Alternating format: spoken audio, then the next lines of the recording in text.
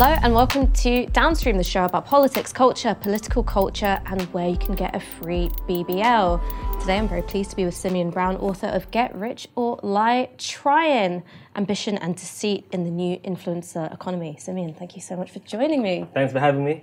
So for our viewers, can you just explain what the difference is between influencer culture and the models of celebrity that came before it? I mean, for me, I guess what the book is about is what it's like to live in an age where the ordinary person can generate attention and effectively monetize that. Celebrity in itself is not new, but before it was quite select. It was something that maybe a few individuals could control. So I can give you a show on mainstream TV, I could put you in a film, and the realms of celebrity was very much limited, or it was quite select. There was a shelf life. But in the age of kind of social media, celebrity is far more accessible. It's far more industrialized. I think the ASA say you only need 30,000 followers to be a celebrity. You have maybe over 20 times that. So you're definitely a celebrity in this day and age. But it's like celebrity now is something which is, you know, it's far more atomized, so it's far more attainable. And within that, it's created a whole new industry, a whole new set of incentives. And the possibilities of that and the disruptive power of that, but also the new spheres of, I guess, exploitation that are part of that is what I was interested in. And the particular, I guess the book in itself is about influencer culture, but really it's about the nature of digital work. Really it's about the state of capitalism. Really it's about an age where the monetization of the self is seen as a way of escaping precarity. And I guess who would make up the new working class strata of this sphere. But it does that in a way which, well, the book engages with that in a way which is less academic, and I guess focuses on kind of just the people who are the losers of this system, as opposed to the winners who we usually always hear about when we look at influencer cultures, etc. I mean, I think one of the phrases you use in the book, and it's certainly one that springs to mind for me, thinking about influencer culture, is pyramid scheme.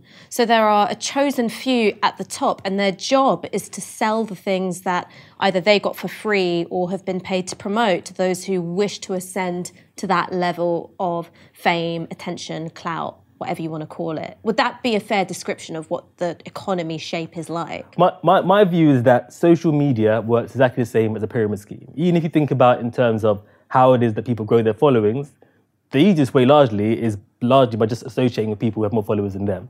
And so there's a hierarchical logic to the way that these platforms work. When they were being designed, the Instagram founder was like, you know what, we don't want to call it friends, we want to call it followers, we want it to have an element of competition, and we want to change the relationship between people and their so-called audience. You know, Facebook initially had friends, this is about followers, it has a particular model.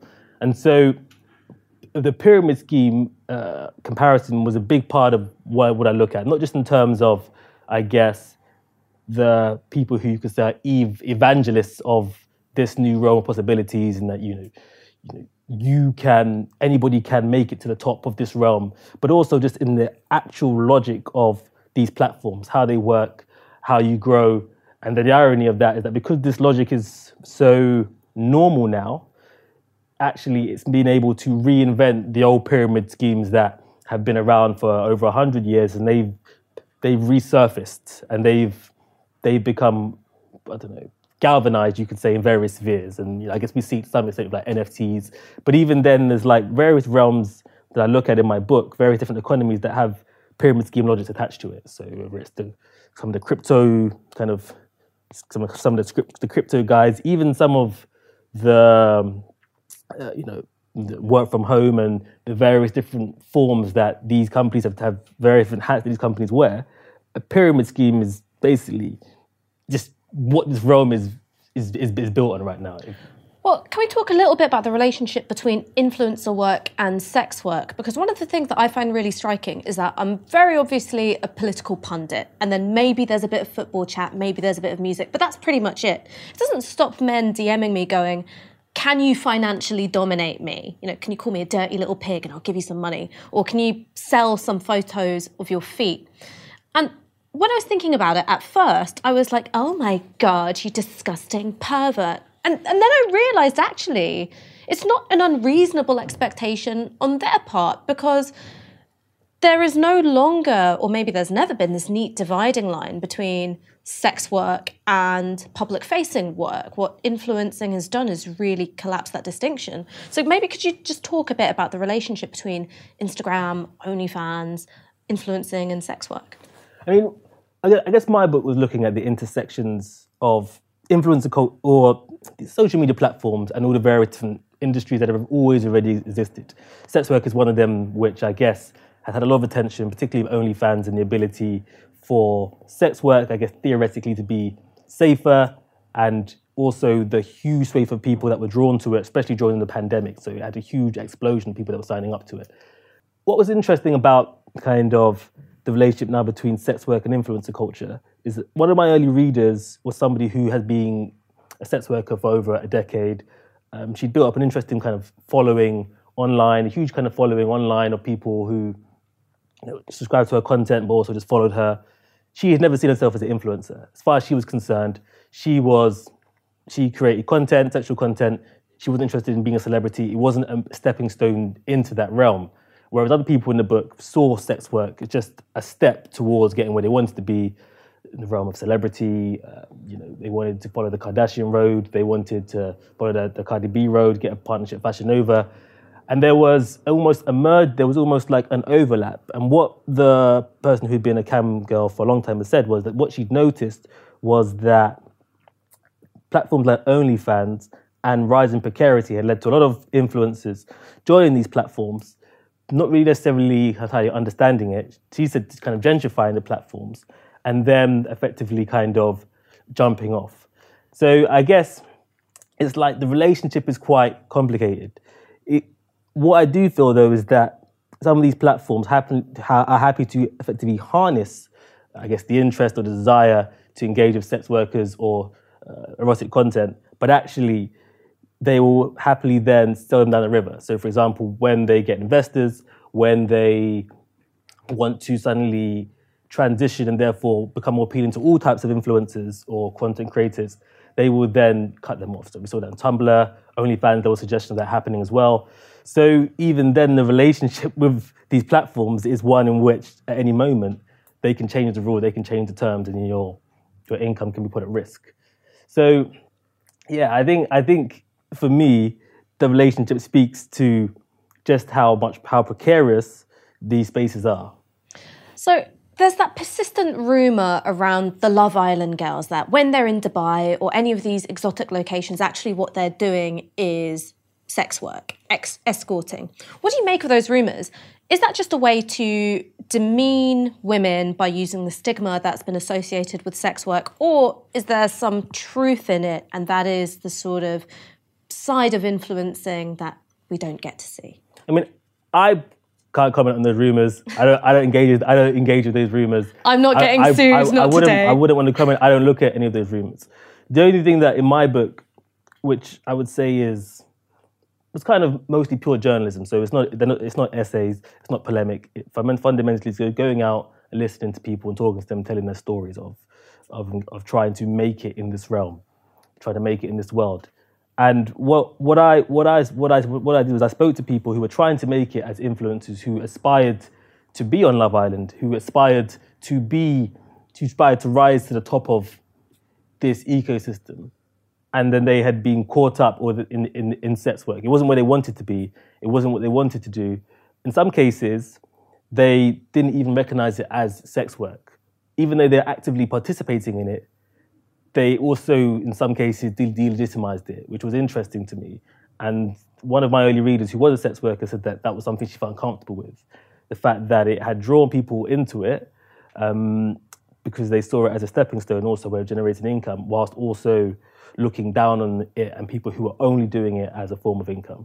So for me, that was the thing that I was looking at, as opposed to the rumors of which influencer is really in Dubai because they've got a sponsor.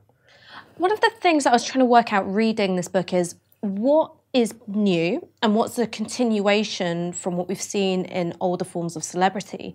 And in one of the early interviews with one of the women who had cosmetic surgery, she talked about it as investing in herself. And I'm trying to work out, is this something which is new in terms of how cosmetic surgery is being marketed to women who, in your words, want to get to the top of the ecosystem? Or is this a repeat of Anna Nicole Smith, seeking out these surgical enhancements in order to then become Anna Nicole Smith? I wouldn't say it's new. What I would say is it's an expansion. And that's the significant thing. The significant thing for me is it's like in Hollywood, and I go to LA, and California itself, which is almost it's the heart of these industries. Not just because that is where Hollywood is and where the hub of the attention economy and where all the big influencers are, but also because that's where they create the apps in San Francisco. So you have this dichotomy between San Francisco and LA, where the faces goes and then where the people behind the faces go. And so it was a thing where the kind of Californiization or the expansion of this world is happening. So whereas you might have had some actors who were trying to make it in Hollywood feeling like they have to do cosmetic surgery to make it in films, now you have ordinary people everywhere feeling like they have to have procedures to appeal to the algorithm, to appeal to an audience. And I feel that the expansion of that is what is significant at this moment in time, where these things are ubiquitous, but the things like the risks themselves are not necessarily presented that way, let alone the other kind of exploitative angles like the pop-up surgery companies that don't really take the ownership over the people who are getting some of these procedures. And in my book, I go and I interview one of the more high-profile kind of underground surgeries, well, somewhat underground surgeries. I mean, I never read the phrase freelance surgeon before reading your book, and that's one of the things that chilled me to my bone. I was like, freelance data entry, sure. Freelance surgeon? Exactly. And he was trying to convince me to get surgery. And I was like, what are you trying to say? But then he was so intense and he was telling me, you will grow your followers if you get surgery. I didn't tell him I wanted to grow followers. My Instagram at the time was private. And he was like, you will grow your followers. I promise you, if you get this surgery, it will change your life. You can make more money. And that was the sale that he was giving to me. And so if he's giving this sale to me, and I'm kind of a journalist, I'm not in a position of precarity, you have to magnify that to what is happening and what we're kind of seeing at the moment. And so with the kind of BBL industrial complex, it was a lot What's more. a BBL? Just because we've got some old trade unionists watching this video who've never heard of it before. Now, everybody who watches Navarro Media is down to BBL. I don't believe that for a second. But it's like a Brazilian butt lift. It's the kind of Kim Kardashian surgery, moving fat around your body into your buttocks for a particular shape. So the proliferation of that shape was a lot more than just, oh, this woman here has this shape, everybody wants to look like her. It's like, no, there is an economic motive, not just for people directly trying to become popular and grow their Instagram following, but also fundamentally the actual incentives that the companies offer the people who do it. Well, if you get more people to come and get surgery, you will get discounts, you will get free surgery, you might even be paid.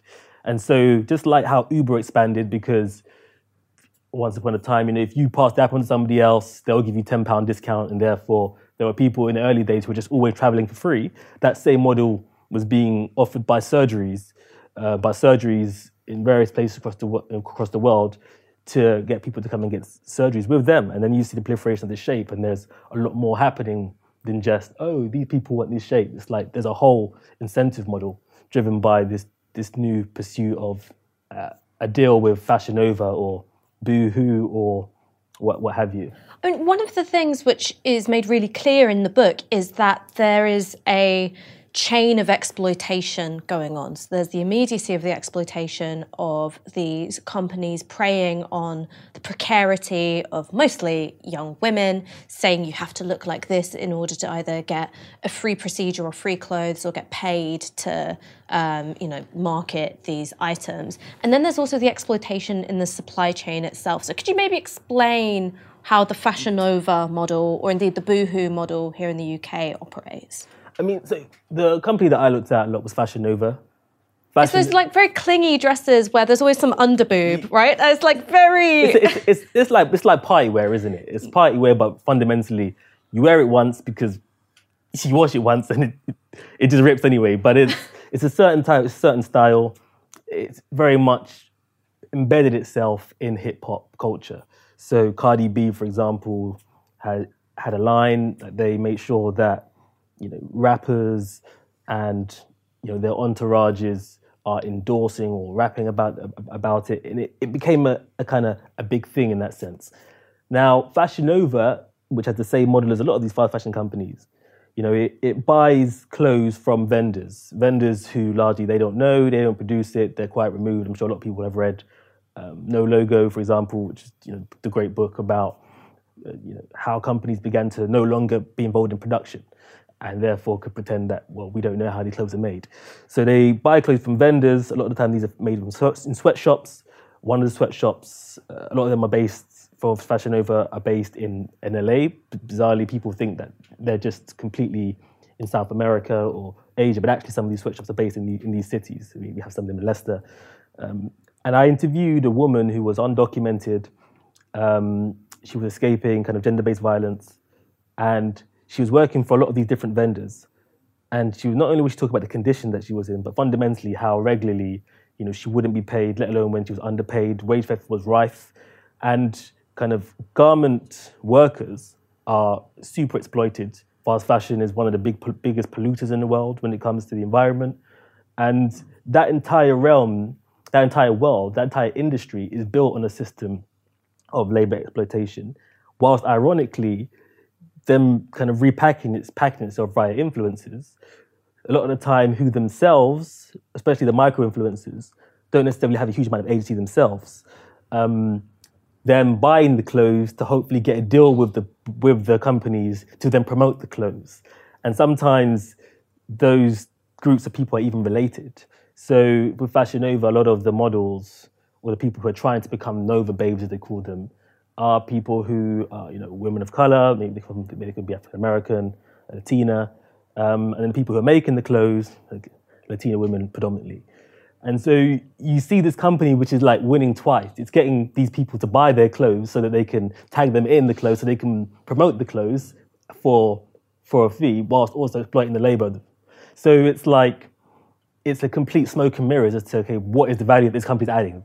They're not even like a great designer like Versace or something. It's like, what's going on here? And so it's like fast fashion in itself. I mean, it's been heavily scrutinized, rightly so.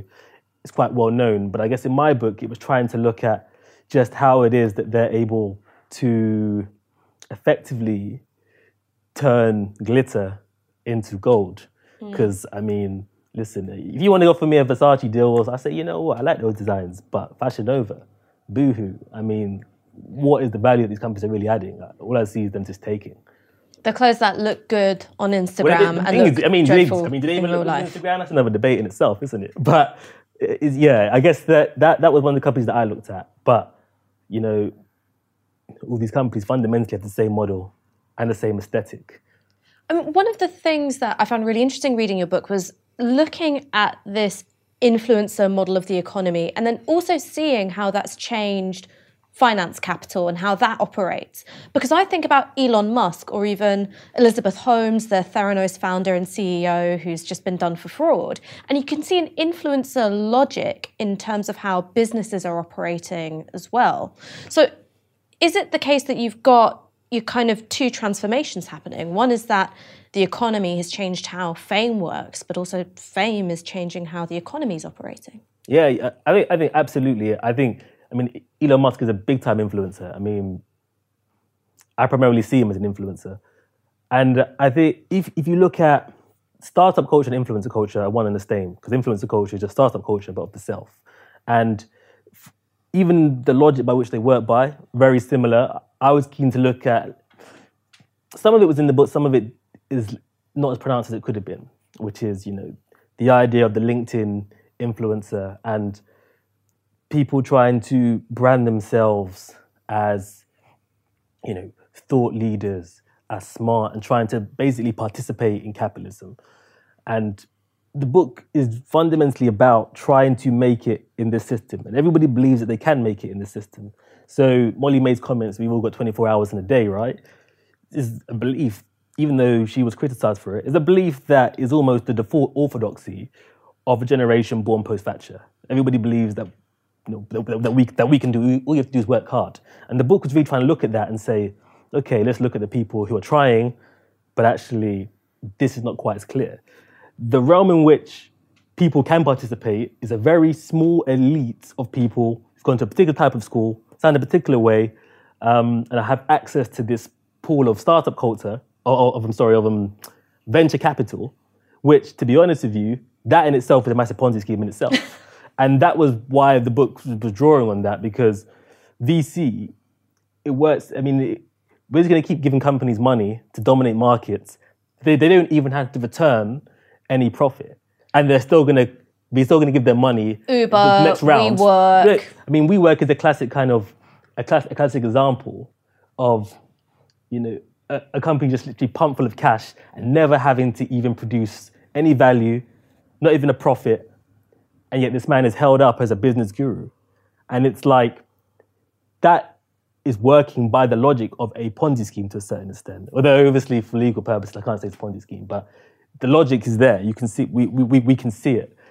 And they're not the only one. That's how the entire realm works for an elite group of people who are super tiny, but they're able to participate. They're able to get an investment. They're able to get rich. Everybody else, though, if you don't meet those credentials, you're fighting it out for a deal with Fashion Nova, or you're getting drawn into a Forex or NFT Ponzi scheme. And for me, that was where the crossovers are quite interesting. I mean, so let's talk about then the lumpen proletariat of Sigma Grindset, right? So you talk about this example of Dreams Come True Limited. Could you just tell that story for us? Okay, so this is one of the stories which actually I wrote a long read initially called The Walls of Instagram, which was largely about how suddenly all these boys from ends, from the hood, suddenly just driving around in, Jaguars, expensive cars, wearing three-piece suits, and saying that they were traders. And I was like, okay, this is interesting. Who are they working for? And they were saying, we've launched our own hedge funds. There are barriers of entry to a hedge fund. Not having millions and billions being one of them. So it was interesting. And largely what I then uncovered was that they were effectively working as marketers, signing up largely people like them and other young people to deposit money with companies who said that you could trade kind of Forex, but via things called CFDs. They're a type of, I guess, maybe option. Some people call them just straight betting products, in which you bet whether the market's going up or down, or whether things going up or down that day. But a lot of the time they're super rigged against the consumer. But it's presented as just, this is how people trade in the city. This is how it works. And I've watched The Wolf of Wall Street. I know how this operates. Basically. And so there was and the irony is that some of the people who were in the book, and that story particularly, they're based literally near here. And this office is a curious studio in what used to be like quite a impoverished estate. And the irony is that one of the startup companies that I was familiar with is actually based just in the other building, who incubate money for super elites who've been to Stanford and what have you. He told us that we were going to double our money.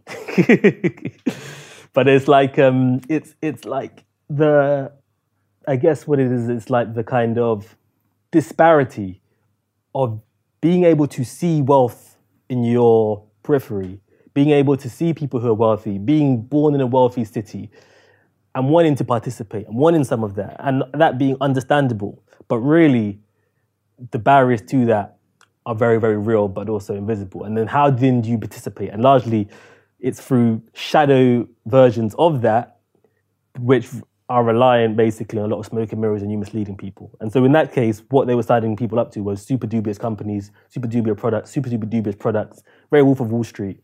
But in many cases, it it was kind of worse. I mean, what role does then pop cultural representation play in this? Because we're talking about Wolf of Wall Street, and it has that classic Scorsese thing of the rise to power being so much more compelling than the downfall, right? You get that when you watch Goodfellas. You want to see Ray Liotta work his way up through the mafia. You don't really care about how he ends up falling. And so do you think that there is a kind of relationship between these depictions of ill-gotten gains, where ultimately you are backing the anti-hero, whether that's Jordan Belfort or someone else, and then you've got people trying to replicate that in real life because they think that that fictional representation, there's something real about it? I think there's truth to that. I think there's more to it. And I think it's like Mark Fisher's, right? This is the system. No one can imagine an alternative system. There's almost like an acceptance that there's inequality built into this system, that it's not fair, and that you just have to do what you have to do. You have to get rich or die trying. You have to fight your way out. It doesn't matter how, because life's unfair. That's it. And so, and being poor sucks. Like it sucks. And it sucks. And that for me is understandable. And I relate to the people in the book, and I draw on places where I am the people in the book. And it's like the underdog, right? You're always going to cheer for them. The underdog, you're always going to back them. And in pop culture, the underdogs, even when they're committing crime, as far as you're concerned, that's you. And so if you don't have the connect, you don't have the uncle at Goldman Sachs, it's like everything is legitimate, pretty much, to getting out.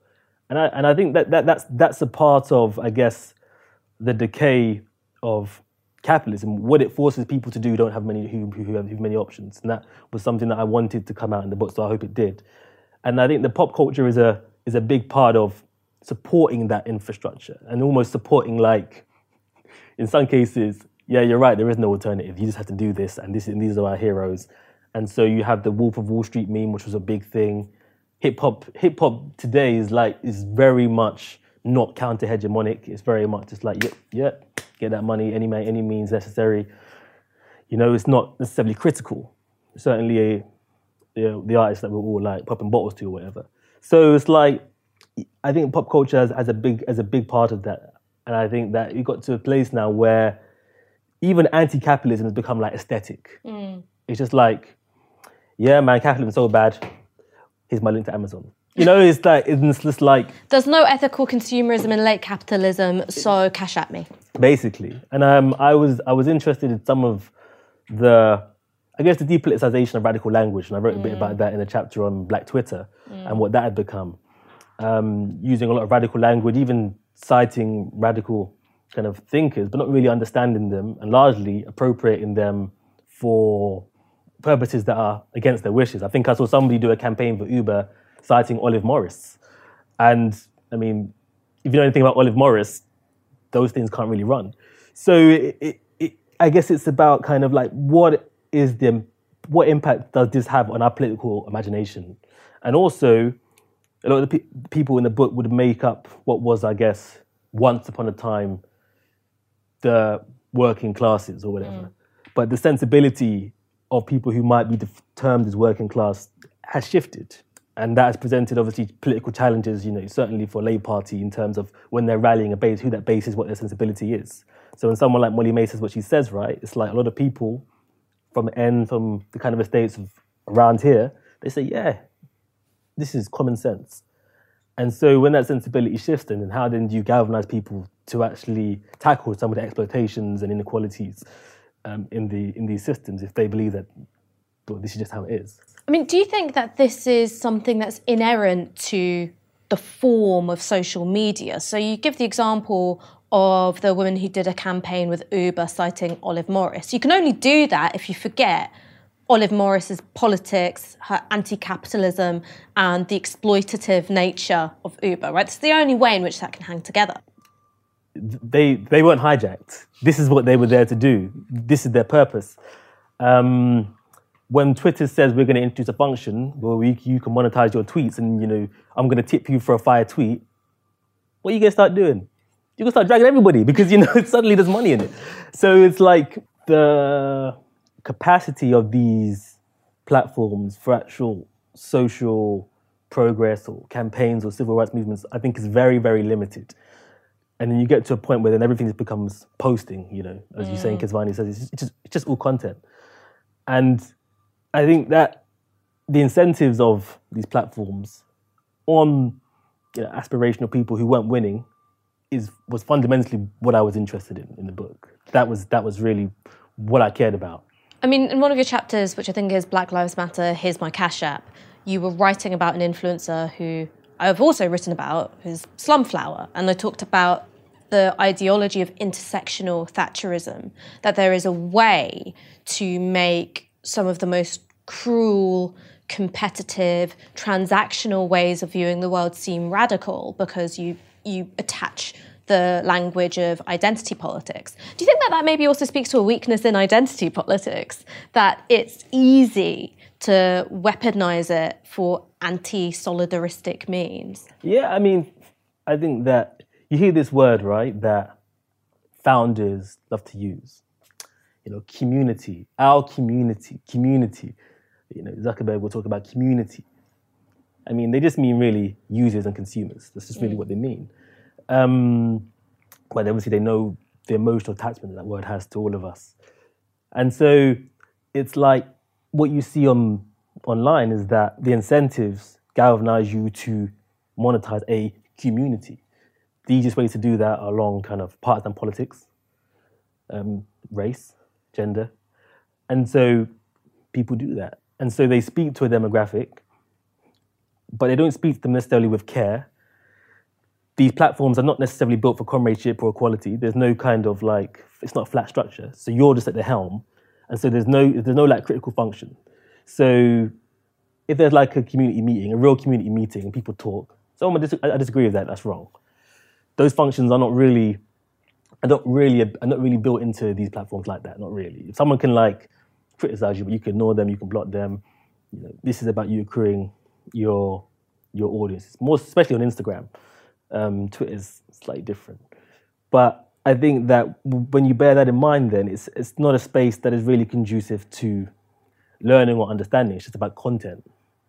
And that is where I think so much is kind of lost and so much is appropriated and misunderstanding is so rife. And I guess the chapter on kind of Black Lives Matter, Here's My Cash App, is looking at how, genuine civil rights movement can effectively just become content. And that's it. And just how effectively depoliticizing that is and harmful to real kind of social movements. And then how these things can be subverted and then easily bastardized. And therefore, you're no longer talking about maybe even the things that really matter, because suddenly now you get more views for talking about this. Or you willfully want to misunderstand somebody to turn that into a fire tweet. And those for me were the real kind of worries of some of the incentives of these platforms. I mean, willful misunderstanding, you should do that in a comment piece for a broadsheet, surely. I mean, I'm kind of joking and also not, which is there are lots of people who would look at either Twitter or Instagram or cryptocurrencies and NFTs and go, there is something inherently radical about these disruptive forms of technology. So cryptocurrencies are disruptors to conventional currencies. Twitter celebrity and Twitter pundits are disruptors to the punditocracy of the Times and the Telegraph and the Observer. Do you have any sympathy with that way of looking at it? I think in the book, I do write that crypto, is an innovation. And for some groups, especially when they're subverting kind of corrupt governments and they're doing activism, super useful, super valuable, disruptive. But then sometimes it's not even about the innovators, it's about the imitators. And then how easily these then become kind of black markets for scams, and then really the kind of reproduction of basically bullshitting as a way of life and Ponzi schemes. And how easily then it doesn't become a kind of means of doing something interesting or truly provocative. It just becomes, more bullshit. So NFTs are a little bit different, though, to be honest with you, to crypto, in my opinion. I mean, like, NFTs and I've got this lovely ape to sell you. Listen, NFTs are some next thing. But I mean, I think that crypto and NFTs have something in common, which is a transfer of wealth from late to early adopters. Yeah. I mean, that's basically how the entire ecosystem works. But that's how a pyramid scheme works. Anybody who joins the pyramid scheme first always wins. That's literally it. It's only when you come later when there's an issue. Crypto, the real actual technology, super innovative, super disruptive, super interesting, has a lot of potential. But a lot of the imitations, which we saw with a lot of the coin offerings that happened in 2019, 2018, which were not based on really much. A lot of people lost a lot of money. Then these things were just ripe for people being exploited again. But because they didn't really understand it, but they can see it and it's presented as a way for which you can transform your life and participate in capitalism. Again, these people are taken advantage of. NFTs, as we understand it,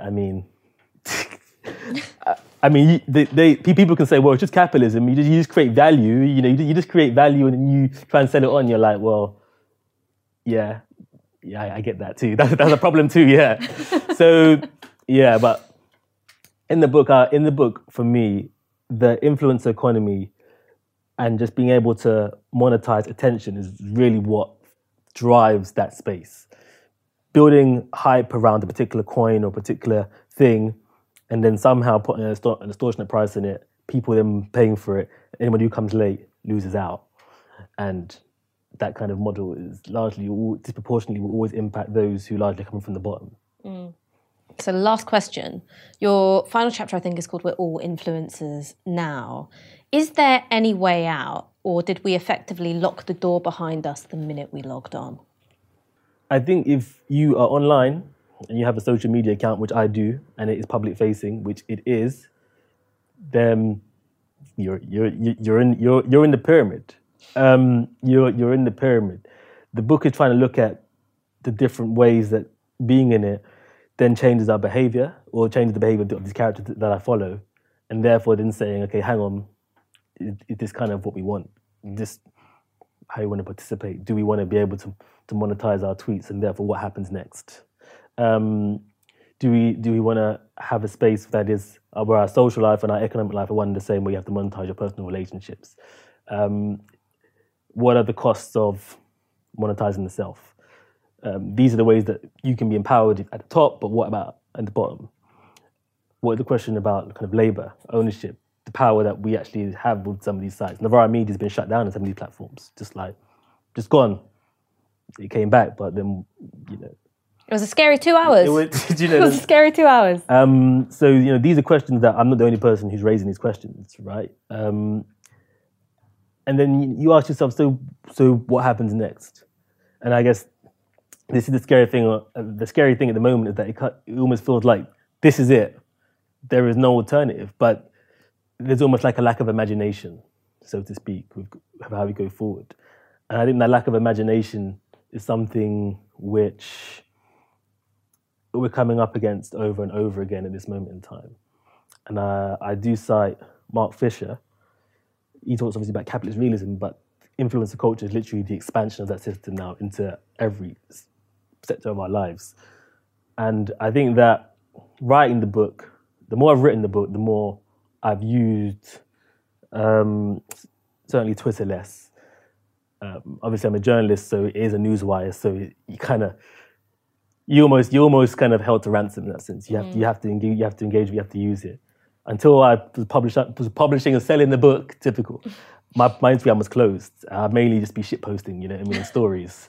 So I think that our relationship with these platforms, we know, is wholly unequal and is propelling inequality, and there is exploitation that a lot of the time is hidden. And I like to think that some of the book brings to life some of that exploitation that sometimes we don't always think about.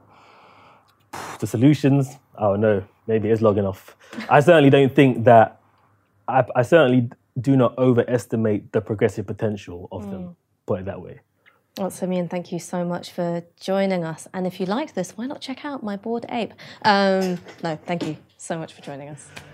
Thank you, thanks a lot.